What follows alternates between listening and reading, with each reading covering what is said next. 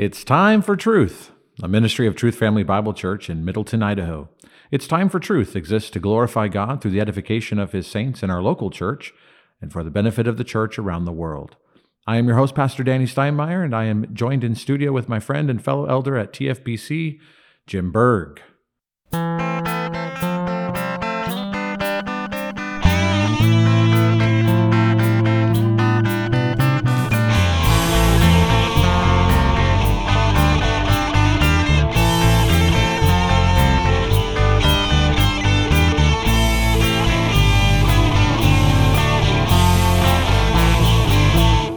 Well, we welcome you once again to another episode of the podcast. We are grateful that you have chosen to listen to us today, and we hope that this podcast is both enjoyable and edifying for you. I think we've had some really great episodes and a couple of good interviews, so we're looking forward to doing more of that type of content, and we hope that that has been something that you have enjoyed as well.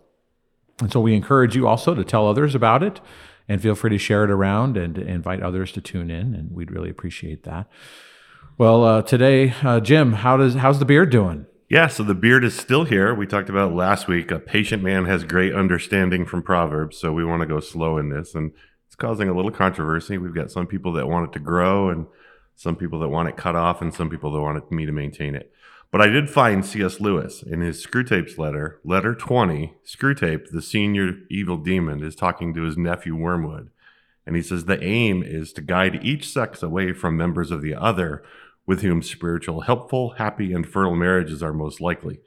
Thus, we now have for many centuries triumphed over the nature to the extent of making certain secondary characteristics of the male, such as a beard, disagreeable to nearly all females. And so clearly we've got to build out a theology of beard before we cut this thing off. Oh, okay. That sounds good. Maybe we'll have to do a whole episode on the theology of beards. That would be interesting. Well, great. Well, we are going to get started today. We thought with speaking to just a matter of the news. Again, I think that there's something valuable to that in hearing from your elders related to the things that are happening and the things that you're hearing about and reading, and just getting some of our perspective on that is certainly not infallible. We are not the Pope or Pope squared, whatever, but we are just your pastor seeking to shepherd and to think as biblically as we can about various things. And at the time of this recording, we are all waiting breathlessly for the former president, Donald Trump, to be arrested. Now, perhaps by the time this podcast drops, it will have already happened. But this is, of course, unprecedented. And like most things related to the Donald's presidency and post-presidency, this is uncharted territory, and this certainly seems to be a big deal. But why is this a big deal? We had a while back another unprecedented event. The former president's home was raided by the FBI at his residence, supposedly in search of classified documents that were not supposed to be in his possession. But if Trump is such a bad guy, and if he has committed crimes, why is this such a big deal? Shouldn't we actually want him to go down for his crimes? And Jim, just maybe thinking about this from your initial perspective, what are your thoughts? I mean, shouldn't we want him to go down if he's truly this kind of a bad egg? And the answer is yes, but. I mean, yes, if people do things that are criminally wrong or even morally wrong, there should be justice associated with that.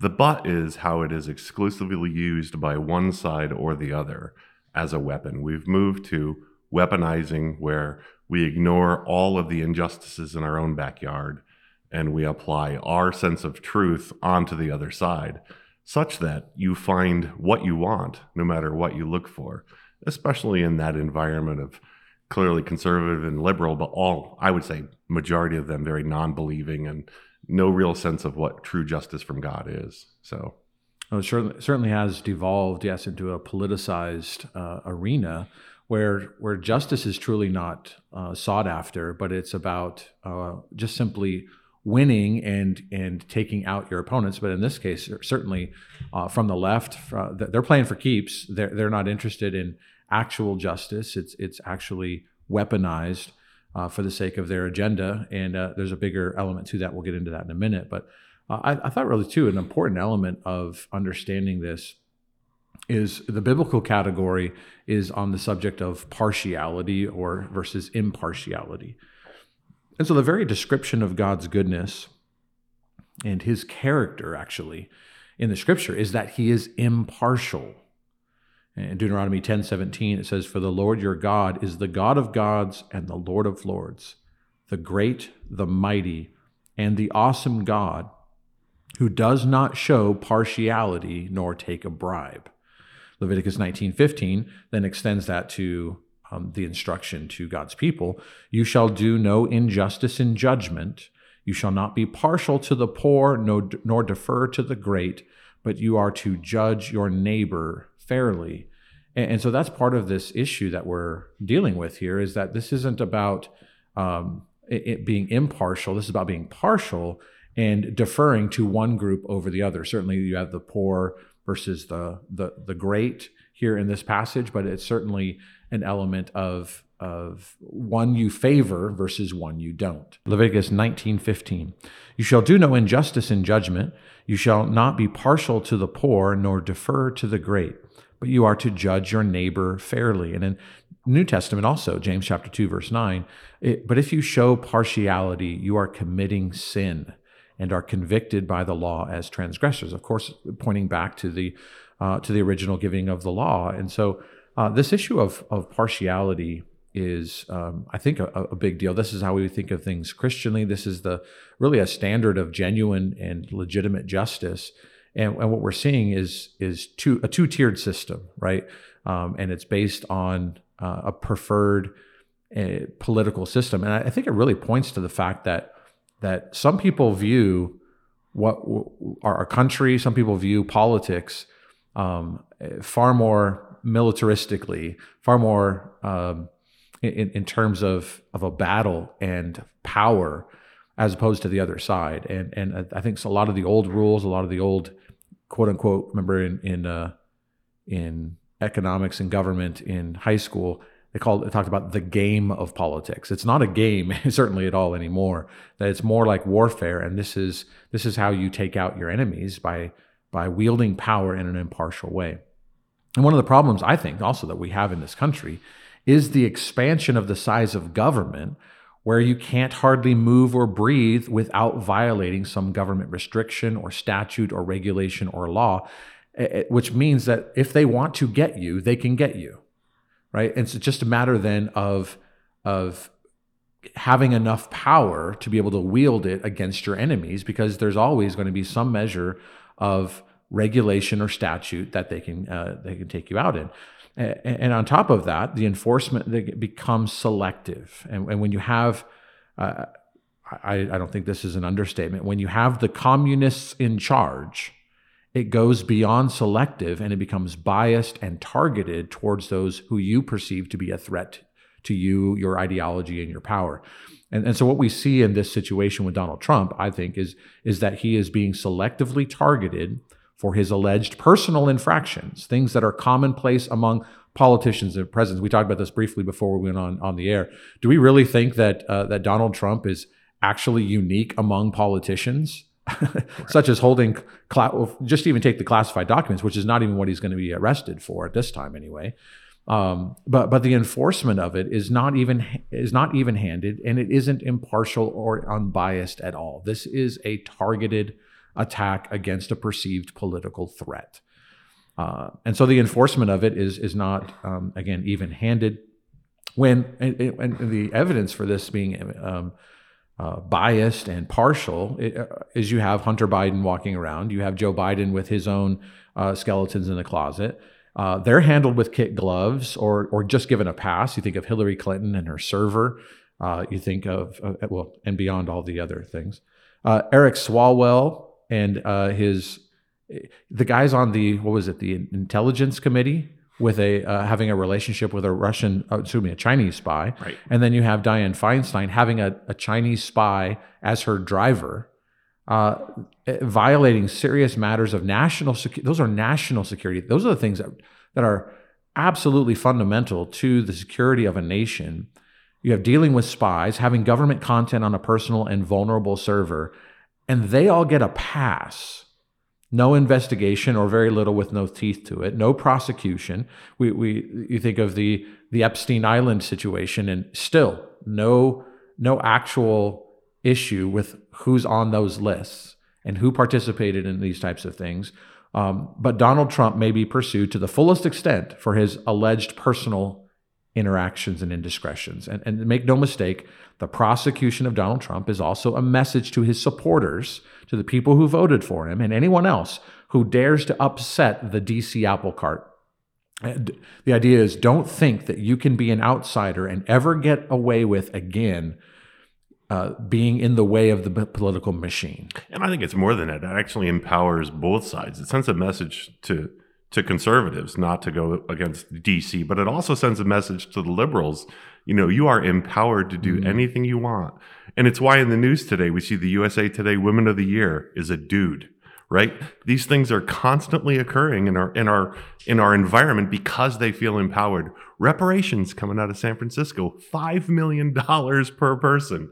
That's lunacy. There is no way you could fund that other than to go after the conservatives, which is exactly what they're doing. That's a fantastic point, right? It is punitive against their political enemies, and it emboldens and empowers. We saw this with the certain riots and certain gatherings being okay and acceptable First Amendment expression. But if you're going to sing psalms in Moscow, Idaho, it's arrest those people. And it destabilizes justice. We go back to this idea of impartiality, but it's also destabilizing justice.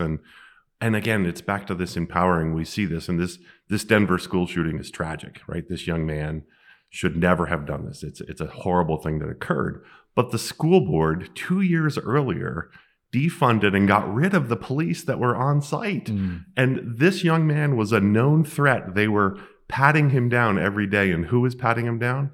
Not the police, the school administrators, who are incapable of doing that. And so you destabilize society by doing this. Well, the chaos, the destabilization, that is the point. Right. That is the big idea, right? And so the elite and the powerful, they're going to just wield the power of government against those that they deem to be a threat. And so justice, again, is not about impartial weights and measures. It is about who has the power to advance their agenda. And the powers that be are evil. We have evil people in government. It's not about just the other side. This is wickedness. This is evil, and they are enemies of God and the church. And so they're making that known. And we just want to give you a little bit of that perspective. But Jim, what do you think about? I mean, over and over again, what do we do? Yeah. So what do we do about it? The first thing is pray, and that's a very generic statement that all of the church I call Big Eva would agree to, that we should pray. But it's so much more than that. We have to recognize that there is no neutrality in this. There's no neutral ground in this. It is literally a battle. This is scriptural.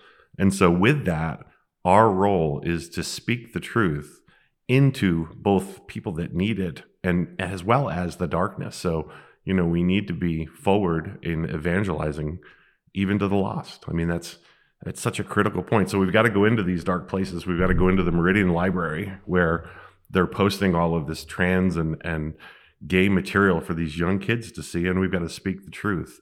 And I think we've got to recognize, as we go into that, we have to recognize the trends that they're coming at us with. And so the new trend is to hide behind this First Amendment right. We saw that in the Meridian Library. Even the Denver School Board, they came out and said, well, we couldn't tell you who this person was, parents, because of his First Amendment rights.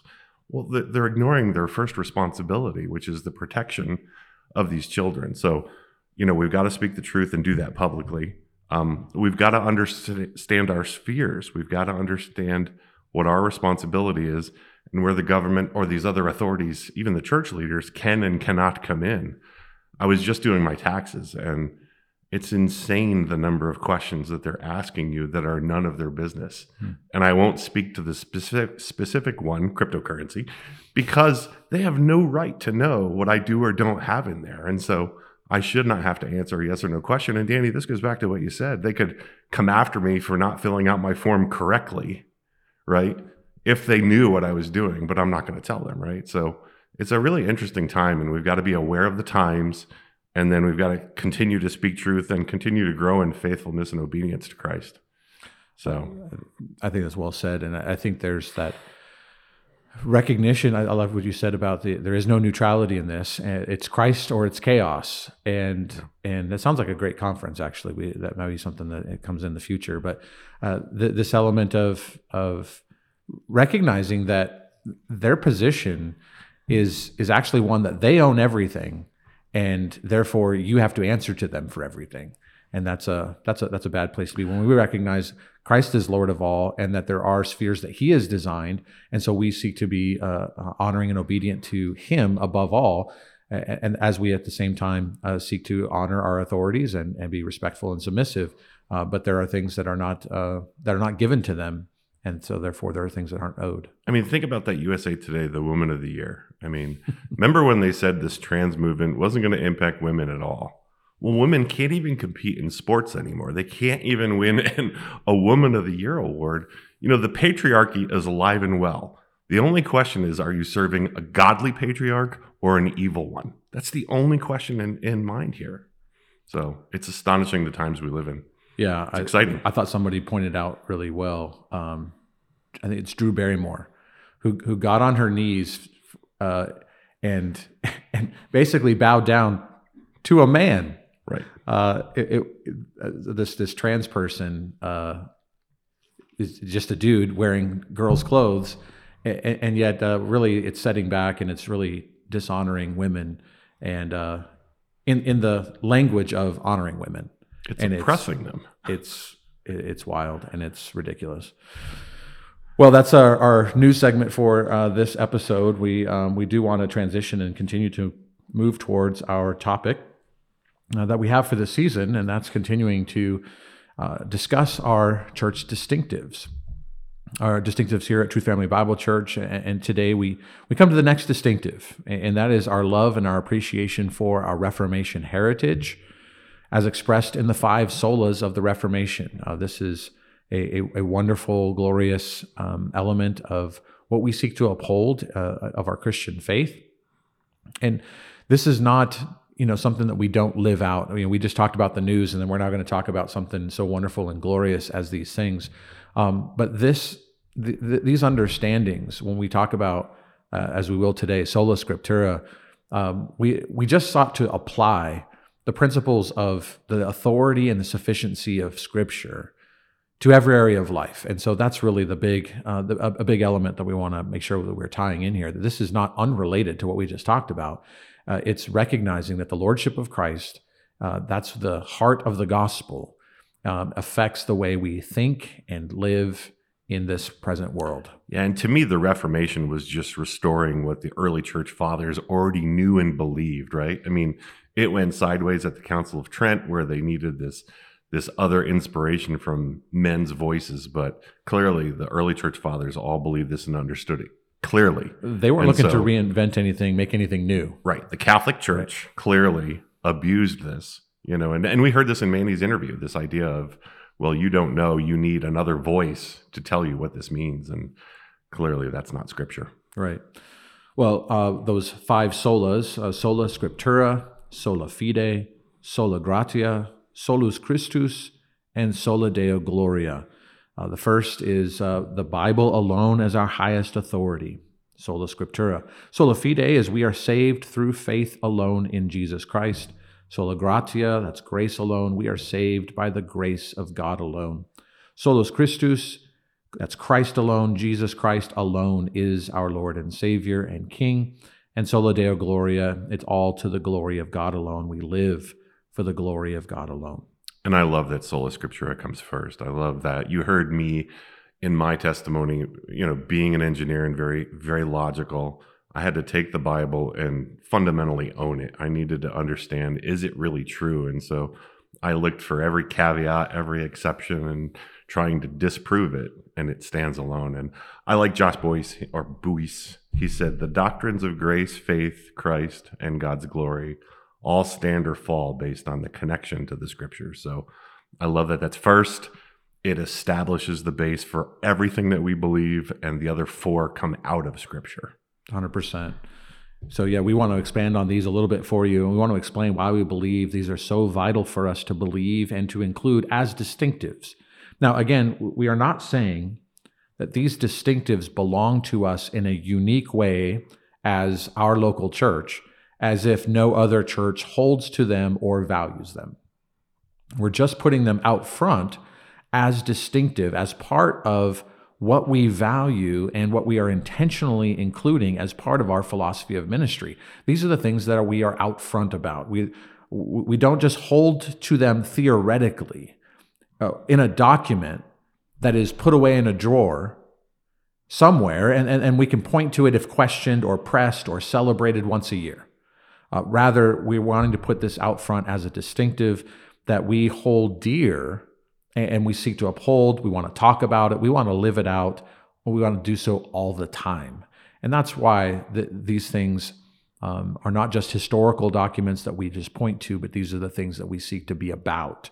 And that's why we want to talk about that. So when it comes to the 5 solas of the Reformation, let's first identify where they came from. Interestingly, these 5 principles were not the neatly summarized slogans of Luther and Calvin or any other Protestant reformer. Rather, these became descriptive of the Reformed faith in the 19th and 20th centuries as the Reformational impact and emphasis was examined and further organized. So these 5 solas are what theologians and historians identified as the primary conclusions that were developed in the battles that were fought in the 16th and 17th centuries. And so the issues that were debated and fought over centered around these 5, as you look at it, right, as you examine the history, as you look at the arguments, as you look at the issues, they all centered around these 5 main areas and these exclusive claims that truly revolve around the heart of the gospel. Like Jim said, it was a movement about recovering first principles of Christian faith, Christian doctrine. And so these 5 principles are not just peripheral, they're not just secondary matters, but they go to the very core of Orthodox Christianity. And so we need to remember the context of that battle. It was an effort to recover the gospel that had been eclipsed, that had been shrouded by the Roman Catholic Church. As it had a stranglehold on power, it had corrupted the truth. It was abusive of the poor. It elevated tradition. And its own errors became codified into the religion. They were compounded. They were enforced.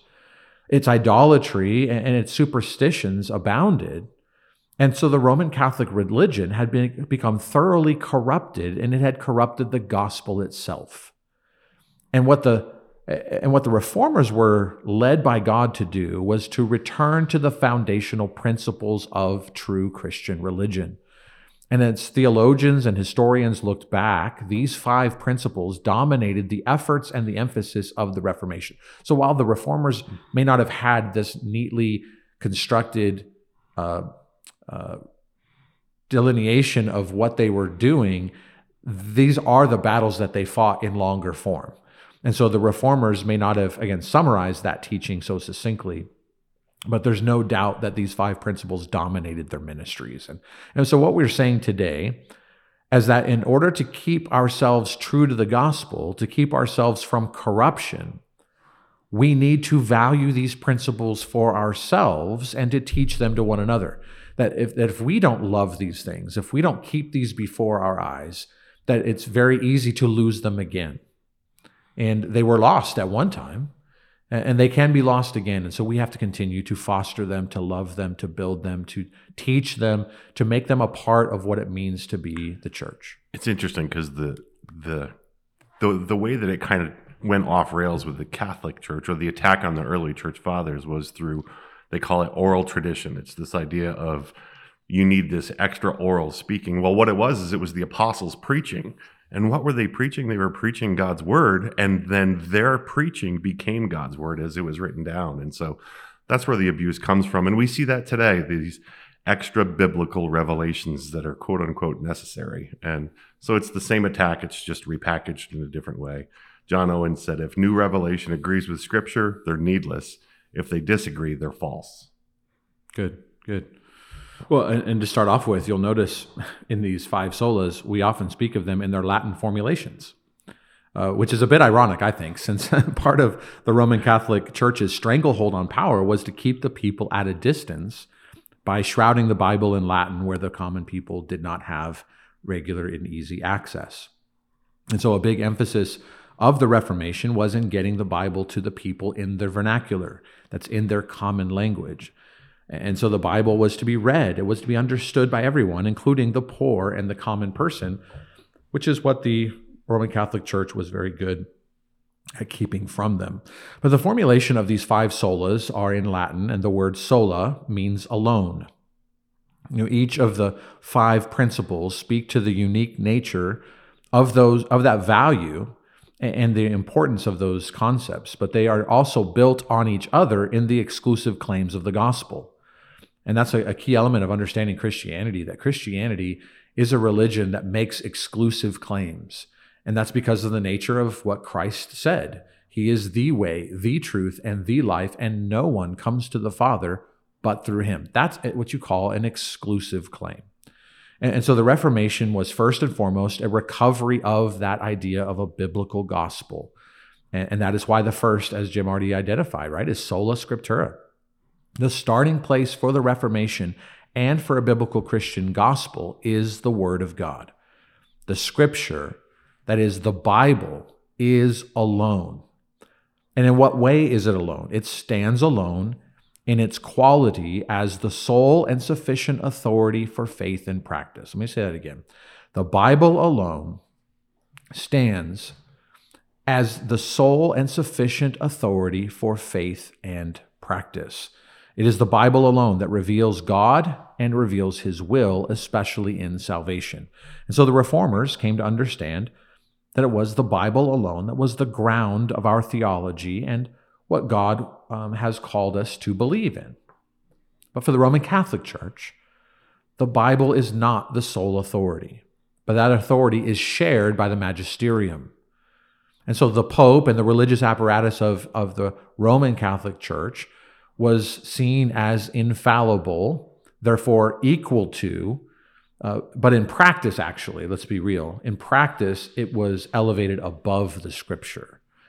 And so the elite in the church had the sole right of interpretation. And so even when they were wrong, their interpretation was to be unquestioned, and authority rested in the interpretation of the church. But the Reformers sought to recover the Bible's own authority. And that's the key element. They were not seeking to just wrestle authority away from the church so that they could have it for themselves. It was to acknowledge and recover the Bible's own authority to speak for God. And that rested on the accessibility of God's word, the accessibility of God's word to be read by more than just the elite, and for the ordinary principles of interpretation to be applied to its reading. So it wasn't just having the Bible, of having access to the Bible, but it was also recognizing and returning to the ordinary means of interpretation so that the Bible was able to speak for itself. And so since the Bible speaks of itself as the Word of God and testifies of its own inspiration and perfections, then the Bible must be interpreted also by itself. Pastor Manny talked about this when he was here as well. This principle of interpretation is called the analogy of Scripture, or more clearly explained, it is the notion that Scripture interprets Scripture. And that means that the Bible is inspired by God, it is infallible, and it is complete so that it is able to testify of itself, and that passages that are difficult for us are interpreted by other Scripture that is clear and explicit. And so the Scripture as a whole, it is sufficient, and it interprets itself, it speaks for itself, and that's a key element of the Reformation. And so this understanding and access to the Bible absolutely revolutionized the world. And that's something I think we take for granted. We talked about this in the conference. I think it's so helpful that we recognize the shade in which we live in under the benefits of the Protestant Reformation that are just normal to us, normal in Western civilization, the access to the Scripture in so many different forms. And we take that for granted because it wasn't always the case, that the Reformation revolutionized the world, and it served to tear down the walls that the Catholic Church had built to insulate itself really from scrutiny and to wield significant power.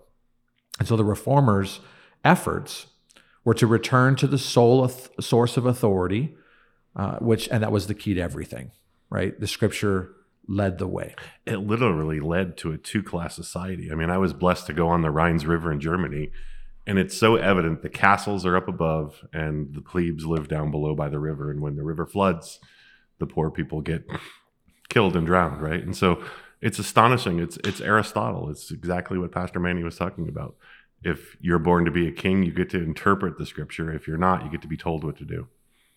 That's a great point. Actually, if it were not for the Protestant Reformation, the middle class doesn't exist, right? Exactly. That it actually understands the individuality, that we get the concepts of freedom that have been recovered out of the Protestant Reformation, and the upward mobility of the individual, the promise of as we call it today, the American dream, the ability to work hard, to prosper, and to succeed, and to grow, and to move from station to station, to be the ability to take risks and so forth.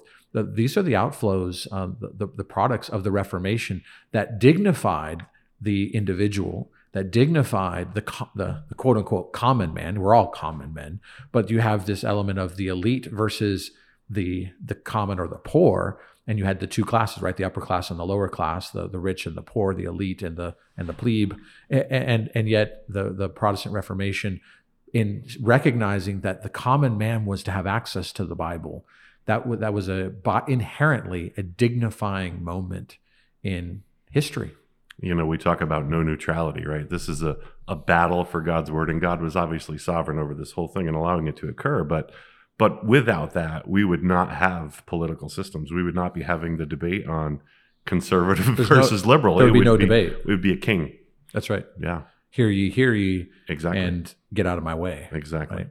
Well, and Pastor Manny, again, we're still basking in the afterglow of the wonderful time we had at our conference and the time that we spent on the Lord's Day with Pastor Manny Pereira.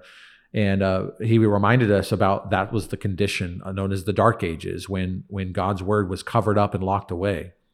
But the Reformation was truly about the light of Scripture being uncovered, recovered, brought out into the open so that it could shine forth. Truly the light of God, the light of Christ. And when that happened, the world was changed. And why was that? It was because the Bible was written by the Holy Spirit of God, and it is the Word of God that the Spirit uses to bring men and women to faith in Christ. This is the testimony of the Spirit is to promote and to uplift and to speak of the things of Christ, and to work in the lives to apply God's salvation to those who are elect in God. And so the Spirit uses the Word, and so the Word is the primary thing that needs to be thundered forth in the hearing of all. And that's really, if we need a reformation in our own day, it means that we must have a significant return to the preaching of the gospel by the Word of God from cover to cover, and to return to the Scripture. Jim, would you actually read for us 2 Timothy 3:15 and 17? I think it's an important verse for us. Yeah, and I'll start with what it doesn't say. It doesn't say, and that from your pastor. It doesn't say, and that from your priest. It doesn't say that from your pope or from your government. It says, and that from your childhood you have known the sacred writings, which are able to give you wisdom that leads to salvation through faith, which is in Christ Jesus. All Scripture is inspired by God and profitable for teaching, for reproofing, for correcting, for training in righteousness, so that man may be adequate and equipped for every good work. Well, I like the emphasis that you put on that this idea of from your childhood identifies that it should be from your parents who have the Word of God. And notice that this is what happened with Timothy, right? So this is where we go back to this idea of recovering original principles, not something new and novel. But we notice there, I think it was really helpful to include verse 15. We normally just pull out 16 and 17, and we understand that. But we notice that in verse 15, what Paul is emphasizing here to Timothy is the value that the Word of God brings, and that is it's able to give you the wisdom that leads to salvation through faith, which is in Christ Jesus. And and then he goes on to say the character of the Word of God is such that that's what it produces. The Word of God is inspired by God. It is God breathed, and it has all of these profitable elements to it. But if we don't include verse 15, chief among them is the beginning point, which is the salvation that comes, that it leads to, which is faith in the Lord Jesus Christ. And it continues. I mean, 2 Peter 1 says, for all life and godliness. So it's back to it's applicable for every area of life.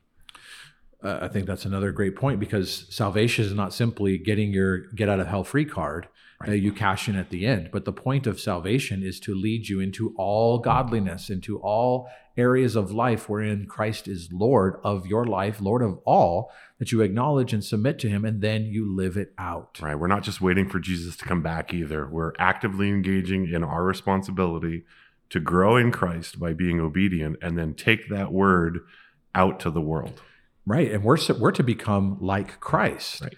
And when we find, okay, well, what is Christ like? He's impartial, by the way. Right. So we should be speaking about being impartial and the evils of partiality. Right. And so those are really important elements. This is such a foundational passage because it speaks to the Word of God, what it does, and its value for those who believe. And we have to engage in it. It's not just to sit back and allow the Word to quote unquote do us. We have to actively participate in this. And I loved coming out of ShepCon, Phil's was it was Abner. It was, you can finish well. We can finish well. We have all the quote unquote tools to finish well, but we have to desire it. 2 Timothy 2, it says, you have to desire this. You have to desire to be engaged in Christ. And so we have to participate in it. Yeah, no bench warmers. Right. Deuteronomy chapter 4, verse 2, Revelation 22, 18 and 19 also speaks of the Word of God in terms of it's forbidding that anything be added to the Scripture or taken away from it. And so it just speaks to the nature of the Bible being a complete rule of faith, and it is sufficient for every spiritual understanding. If it wasn't sufficient, then of course you would need to add to it. If it wasn't sufficient, then perhaps it would be okay to remove those parts that actually were not helpful for us. But the reality is that it is sufficient, it is authoritative, and the Bible alone is what our consciences are to be bound to. It is the Word of God because it is inerrant, it is perfect, it is from God, it is His will. And because of what it says, it stands or falls on itself. So if one part of it is wrong, the whole thing is gone. It's an all or none proposition. It is truly God's word, or it is not. Another one of those, again, that's just the nature of Christianity. It's in the exclusive claims of God, the exclusive claims of the gospel. Of Christ and the word. Absolutely. The word. Absolutely. Go prove it wrong. John MacArthur said this, Scripture is therefore the perfect and only standard of spiritual truth, revealing infallibly all that we must believe in order to be saved, and all that we must do in order to glorify God. I think that's just a great summation, right? It's gorgeous. The Westminster Confession of Faith also says, the whole counsel of God concerning all things necessary for his own glory, man's salvation, faith, and life is either expressly set down in Scripture or by good and necessary consequence may be deduced from Scripture, unto which nothing at any time is to be added, whether by new revelations of the Spirit or traditions of men. What a great, succinct statement that hits all these high points we've already touched on.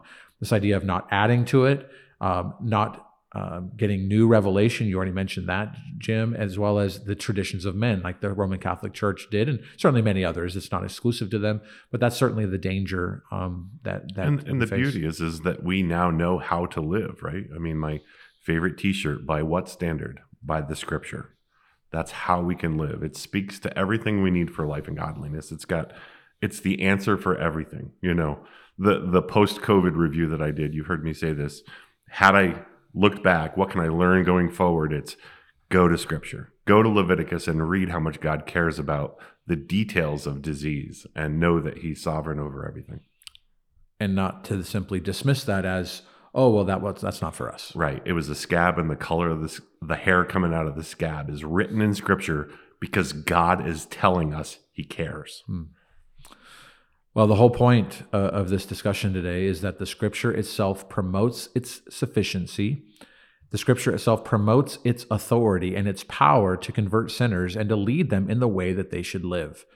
And so Jesus also identified in Luke chapter 16 that the Scripture was sufficient and superior even over signs and miracles to persuade and convert if God is so willing. And so even if someone rises from the dead, Jesus says, that is not what is needed to make someone believe. And so often we think that there are conditions, circumstances, extra things that we need that are more powerful because we often have a small and low view of Scripture. Reminds me also of 1 Corinthians 1 and 2, where Paul acknowledges that to the world, the things of God are foolishness.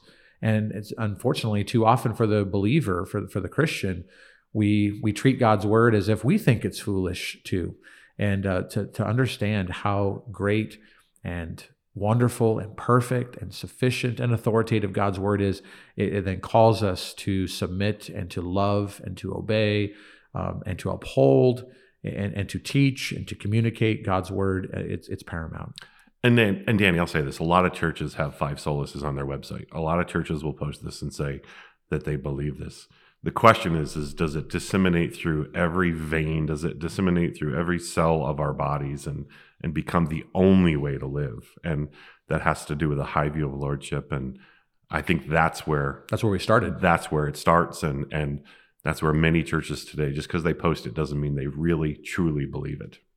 Well, and God help us all. Right. We want that to be true of us. And Right. it doesn't happen, like you said, just because we post it. Right. It has to be something that we have in our hearts and that we live out. And that's why we want to talk about it. If we don't talk about it and we just leave it on the shelf, leave it on the interwebs, then it really is doing us no good. And so the Scripture and Scripture alone is sufficient and authoritative for revealing God's truth, for leading us to follow Him. And the Bible is for our salvation, and in it Christ is revealed. Well, that's all the time we have for Truth today. We want to thank you for joining us. And until next time, we hope that you will grow in your love and commitment to Christ and His church as we are sanctified in the truth. God's word is truth.